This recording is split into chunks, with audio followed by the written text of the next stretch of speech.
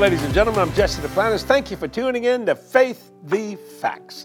You know, people, when I travel all over, they tell me, man, I really like that Faith the Facts and the boardroom chat. We do all the social media stuff, Glorious Living with Kathy and Bible studies and plus all our broadcast television that's going on and different things of that nature. We are about the Father's business.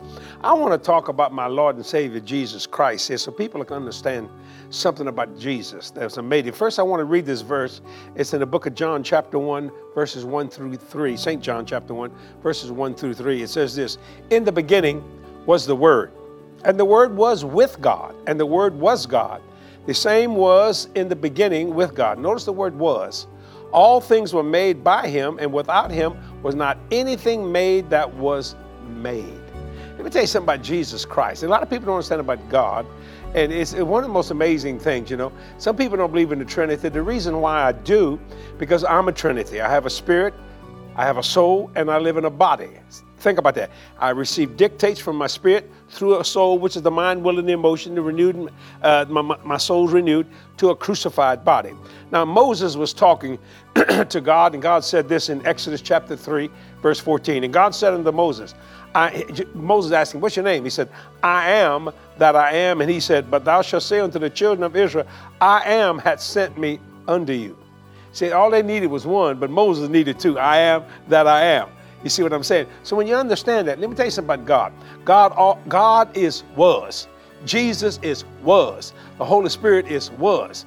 We were made righteous. They was. You understand? There's a vast difference between was and made. See, let me tell you something about God the Father. He birthed Jesus, and the Holy Spirit proceeded from the Father.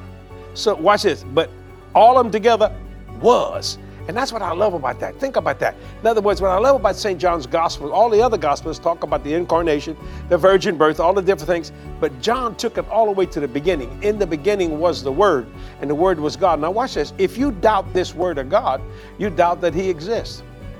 Because He was the Word, He is the Word. He's the first and the last, the Alpha and Omega, the beginning and the end. It's just amazing to me how many people can't seem to understand that. I am that I am. In other words, was. Now that goes against the natural mind, because the natural mind, we think of beginnings and endings. God always was. See, we were made the righteousness of God. Jesus was. Holy Spirit was. Father was. Let me say it again. The Father birthed Jesus in himself, and the Holy Spirit proceeded from the Father. See, so in other words, was. I can't say that enough to make you understand that. Now, let me tell you something. Anything you can think of, anything other than God had a beginning, because He created it all. All of it. Angels, seraphims, cherubims, archangels. I mean, you name it. The wheel within the wheel in the book of Ezekiel, all those different things. But God was. That's why I believe His word.